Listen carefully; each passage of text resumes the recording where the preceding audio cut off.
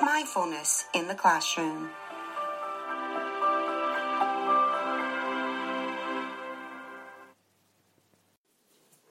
Mindfulness in the classroom, Starfish Hand Meditation.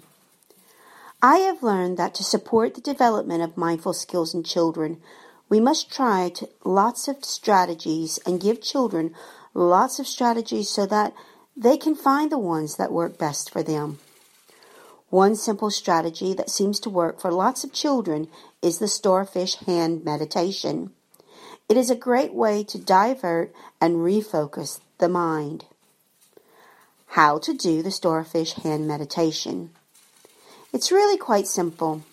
Have the children close their eyes and deeply breathe. Think of the belly breath that you learned in the last episode. Next, have them spread the fingers of one of their hands out like a starfish. Next, have them take the finger of the opposite hand and begin tracing around the fingers of the starfish hand. As they do this, I want them to concentrate only on how it feels and let other thoughts float away.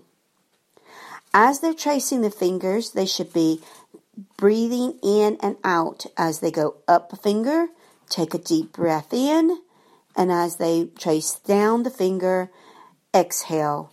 So inhale, then exhale as they go up and down the fingers. They can continue to do this until they feel relaxed and calm. I also tell children to slightly linger and push a little harder when they get to the webbing between the thumb and index finger. This point is considered the acupuncture point, called Union Valley. By stimulating this point, it is supposed to help reduce muscle tension and relieve stress. When I show children this strategy, I also encourage them to do it whenever they're feeling anxious, upset, or mad. This is one strategy I have witnessed children using with consistency and independently after only showing and trying the strategy once. The Starfish Hand Meditation is a simple strategy in developing mindfulness in children and being able to use it in the classroom.